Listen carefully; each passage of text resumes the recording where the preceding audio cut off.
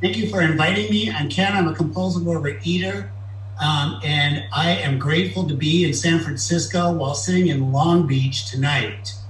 And I'm grateful to be in recovery with you. I'm grateful to be in a meeting for an hour where I'm not eating and carrying the message. I want to start.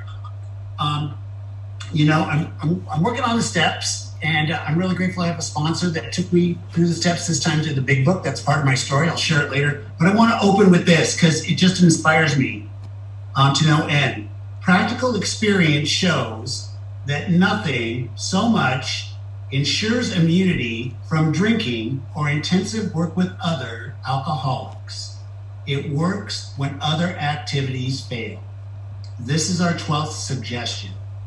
So that just resonates in my heart, working with others. And so I view tonight as my opportunity to work with others to help carry the message. I am so grateful to be here. Just to qualify in advance or at the beginning, physical recovery. So spoiler alert, I am a well over 100 pound sufferer. I lost that weight before coming into program. I came into this program as a retread. So my original weight loss was 126 pounds. 132 pounds. And I came back as a retread, and I've given away 28 pounds through this program. So 100 pounds is definitely a part of my story. I am grateful to share that with you. I came into the rooms, and this is probably a good place to start, and then I'll go way back in the time machine as I qualify. So my abstinence date is April the 13th. How I got there, part of my story, I'll repeat it twice because I'm over 60 and I'm entitled to do that kind of shit. I can talk and say things over again. April the 12th, I went to a 100-pounder down here in Orange County. And a couple miracles happened that night. One of them was I met my first sponsor, but I'll just keep you hanging on the edge of your seat because that's part of what happened and what is life like now. So what was it like before? What was little Kenny like growing up? So I'm in the middle of three boys. My parents were Holocaust survivors, which brings both of them were Holocaust survivors, which brings its own set of eating issues to the party, along with everything else, all the other baggage. And they were in a marriage that probably never should have happened. My uncle made the deal. Back in the 50s and in our culture, matches are made. You know, there's a very famous song from Fiddler on the Roof, matchmaker, matchmaker, make me a match. Okay, so my father was a lonely bachelor in LA. My mother was a single, available, young, hot redhead, and her father had a booming furniture business in LA. My uncle walked in one day, saw my mother, asked my grandfather who she was, and the rest is history. So actually, the marriage, my mother was part of a business deal, actually, that my father had cut. He wanted a piece of the business. That was his mission. I'm not so sure, I don't have that answer today. I wish they were both still alive so I get those answers. I would love to ask my father today if he ever loved my mother. And, it kind of makes difference today. I think, and from what I hear, and legend and folklore is, he wanted a piece of the furniture business. And so the rest was complimentary. And that played out in that I believe my older brother was wanted. I think they wanted a child. They may have wanted a child. I and my younger brother, I'm the middle of three boys. I am a sex as a weapon baby. My mother got pregnant to keep my father around. The sad part of the story, and again, part of my story, when my mother was pregnant with my younger brother, she hid her pregnancy because my father kept leaving, coming back. And finally, when he confronted her, he demanded that she have an abortion. He didn't want to have a third child. Well, little did they know that my mother was 7 months along. And it was 1964. I'll never forget the day. My aunt came from Germany. My father's secretary took us away from the house, my older brother and I, because in 1964, these kinds of things were done in the basement, in the garage, but not in a doctor's office. So my younger brother was attempted to be taken, and when they realized that my mother was 7 months pregnant, she was rushed to the hospital. He was born later that afternoon. I am grateful I don't want to play a comparison. He suffers today with mild cerebral palsy as what I believe is a result of that. And so that kind of ties into the story because all the attention went to my younger brother. And I began my first set of lies. Great. What is one of I don't know about you, I am a great liar as an addict. And I remember lying to my father at an early age about not getting enough attention and being okay with it. And it really wasn't okay, but I was scared. My father was a scary man. On one hand, he loved us, but there were no parent manuals. I don't think that, you never asked a European man to go to, he never wanted to go to a therapy. And so through the rage that was in the house, the yelling that was in the house, I was a little bit terrified to say, I'm okay with the fact that you're spending time with my younger brother. I lied about it. And I found consolation in sugar. I realized that today as I've been working the steps and working this program that my attraction, deep sexual attraction to sugar started at a very young age. I'll give you one primary example. There's a ceremony in a Jewish boy's life called a bar mitzvah. My older brother had his bar mitzvah. Now, I should have set this up by saying I am not one of the gutter compulsive overeaters. I'm not bragging or boasting, but my father was in business, in the meat business, and he was very successful at it. I never suffered. I never wanted for anything. So I like to refer to myself as a compulsive overeater of the Beverly Hills kind. Food was plentiful. I never had to worry about it. There was always meat on the table, meat and potatoes and eat. And my grandparents would come on Sunday from LA with baked goods from this German Jewish bakery. They were just amazing, right? And that was like the highlight for me. So we had this bar mitzvah for my older brother. We never got to the cake. It went to the freezer. And it was in lock and key in the basement of the house. Who do you think was the one that found the way to pick the lock after school every day and chipped away at that full sheet cake? There were 300 people at this party. It was a big-ass cake. That was me. And the best part about it, as an addict, I freaking lied about it and got everybody else, tried to blame them, wouldn't take ownership, and so began my career as a compulsive overeater. Part of my story, I want to talk about what happened in a moment, but there are scenes that drugs to lose weight play an important role. At age 8, I was sent to a diet doctor with my mother. My mother drove my older brother and I to a diet clinic in Cerritos, California. If you know LA, it's not far from Long Beach, where I got a 500-calorie diet, a shot of HCG, and diet pills. I was the speediest 4th grader in the Long Beach Unified School District. I was taking diet pills at age 8. It played out again in high school. My pediatrician, if you were around in the 70s and 80s, you're familiar with these drug terms. I got yellow jackets to lose weight, and I got black beauties to lose weight. And I see the smiles and nods in the room, but I'll tell you, the black beauties cost me.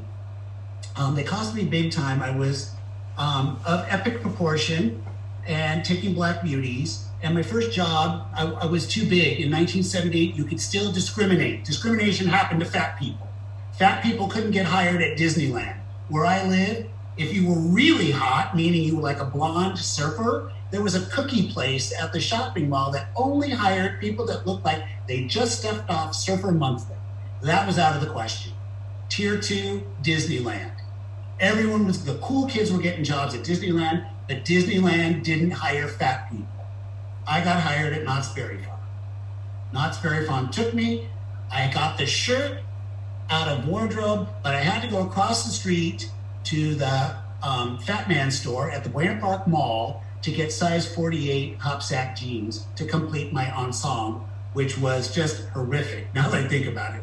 In the 90-degree heat today, I'm reminded I wore this cowboy shirt that didn't breathe, and a hat and a scarf and these jeans. Well, I got black beauties that summer. It was the summer of high school before college. I was working odd hours at Knott's Berry Farm and taking black beauties, not sleeping, not eating. By the end of the summer, I wore myself down to a case of mononucleosis and missed my first semester of college. I didn't really start Cal State till second semester. So fast forward again, I eventually, and by the way, the recurring theme in my life is the WW program. I went there at age 9 after the shots. I actually lost the 132 on the WW, and I was so successful, I was a poster boy. They hired me. I'm an ex-WW employee, so it's part of my story. Now, this is the part that's great. Think about your job. Would you keep your job if you had to weigh yourself every month, once a month, in front of your supervisor? That was one of the job requirements if you work for the W, right? And so it plays into my story because I could never maintain a healthy body weight. Never. That once a month, it was always the same suit. Insanity check number 1. Insanity check number 2. Prior to weigh-in, in those days, we were doing aerobics classes, step, and high impact. If you can think back to the 90s, I did 2 aerobics classes and sat in the sauna for an hour to dehydrate myself to make sure that I was within 5 pounds of my goal weight and I wouldn't go on a disciplinary action program, which was what happens if you're overweight working for the W, right? So I quit and they gave me a gift of 10-pound relapse, my first relapse. I relapsed up about halfway, dieted back down, quit smoking cigarettes, and that began my second relapse that I'm currently working through today. Now, let's tie in OA. OA, I went to my first OA meeting in God knows when at the Gay and Lesbian Center here in Long Beach. It had to be at least 30 years ago, maybe more. God, I'm 60. It had to be at least 30 years ago. I sat in the room and I thought, you guys are going to hand me a diet. And I'm going to go just like any other place. And I'll go home, try it for a week, and get some results, and I'll come back. And you talked about stuff that I could not relate to. You were talking about feelings and emotions, and I couldn't comprehend. I never went back. In the May of 2014, prior to May of 2014, my last foray that really kind of seals the deal of me being a classic compulsive overeater. I had a job with my current company. I'm with them 36 years. And from 2007 to 2014, I traveled every single week, living in hotels and being home on weekends. My weekends, my living in hotel was parlaying my $45 a day into as much food as I could possibly get, coming home on Friday night or Thursday night, grocery on Saturday, making sure I had all my binge foods in the house, and isolating, keeping myself away from people, places, and things, and any kind of emotional contact whatsoever. Now, you might think that's really weird because I'm kind of an out there kind of guy. I classify myself, if I could only speak English, as a emotional, I can emotionally distance myself from you, an emotional isolator. I will only let you in so far. If you try to dare cross the moat of my castle, the gate will come up and you will fall into the crocodile river. It just plain ain't happening. And so that was my life. Now, I'm with my current therapist well over 20 some odd years now. It took him 19 years of influence for me to wander through the doors of OA this time. And how did it happen? I got a 60-day note. I was broken emotionally. That 60-day note said, your current job's gone away, go find another job or you're out of here. Now, mind you, I'm top performer, never a performance issue. I'm documented, I've got awards, I'm a superstar, and all of a sudden, geography, I'm downsized. Well, I am devastated, broken emotionally. Now, the hotel stuff, that 7 years, plays out in stuffing myself emotionally, spiritually, with food. I don't know what got me to the room that night.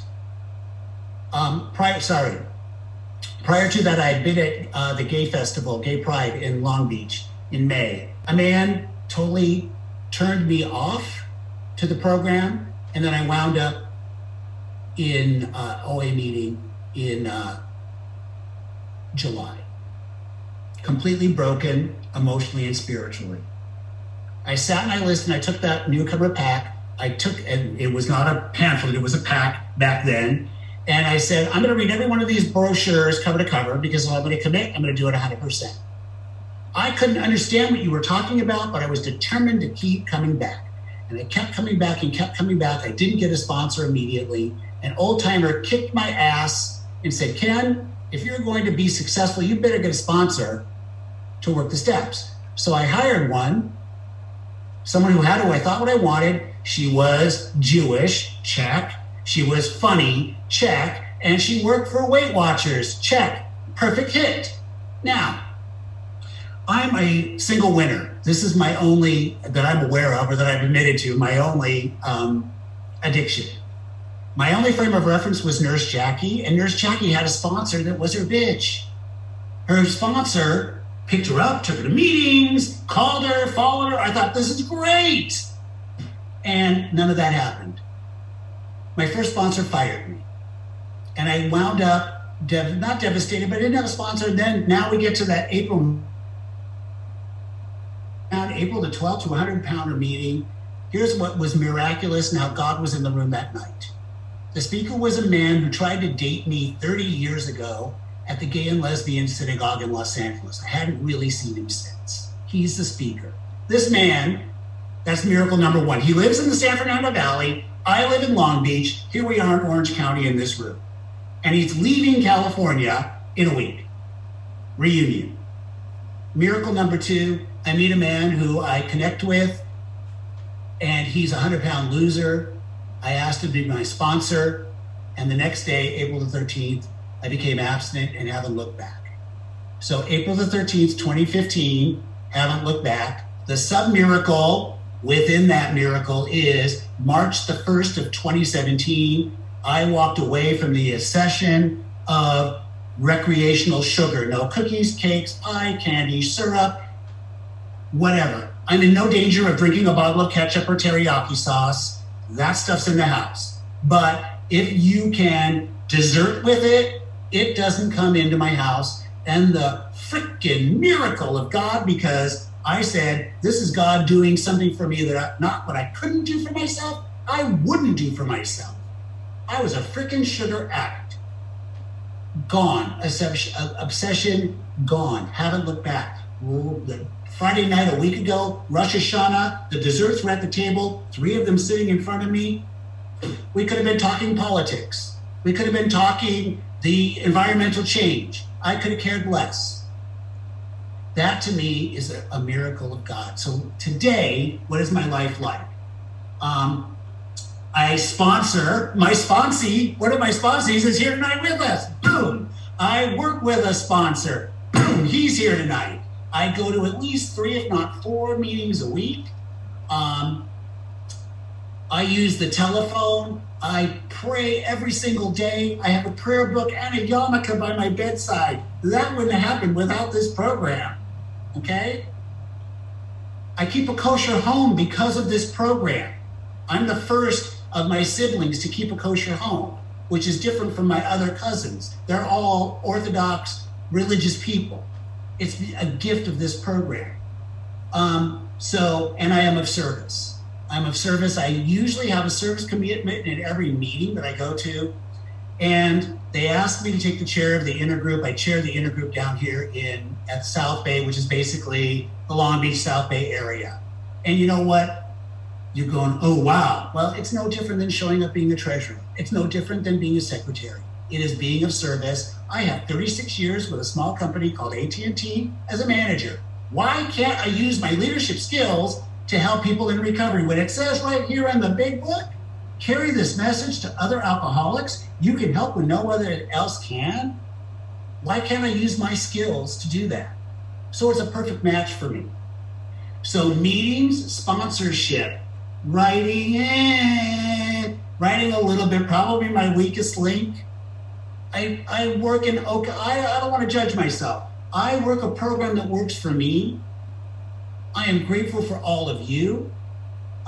If it weren't for this program, I don't know where I'd be in COVID. And COVID is a gift to me. I have learned a new spirituality. I've learned a new way. This year I turned 60 and I had really big ass plans. I got to see Oprah, check. That was February. March, I had nothing planned. I had tickets to see Gaga, tickets to see Hugh Jackman on Broadway, tickets to go to Disney World. God had a different plan, and if God has a sense of humor, he is super funny.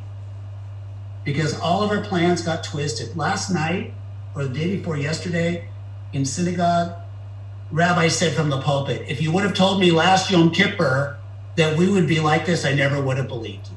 And I'm sure we all have our own stories. I couldn't be more grateful for this turn of events because it really is teaching me a different way of life. I don't need as much.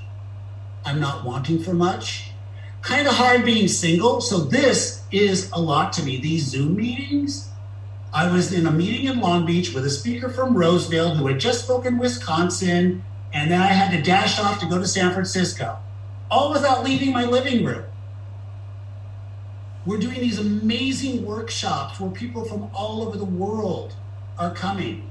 What could be more grand than to be in recovery for people all over the world? So my time is almost up. I'm going to wrap by here, closing with this other piece from chapter 7. You can help when no one else can. You can secure their confidence where others fail. Remember, they are very ill. I am amongst the ill. I am in recovery. I am not recovered. But what I have learned in this program is I am powerless over food. I am powerless, but I am not helpless, and I am not hopeless. Thank you for letting me share.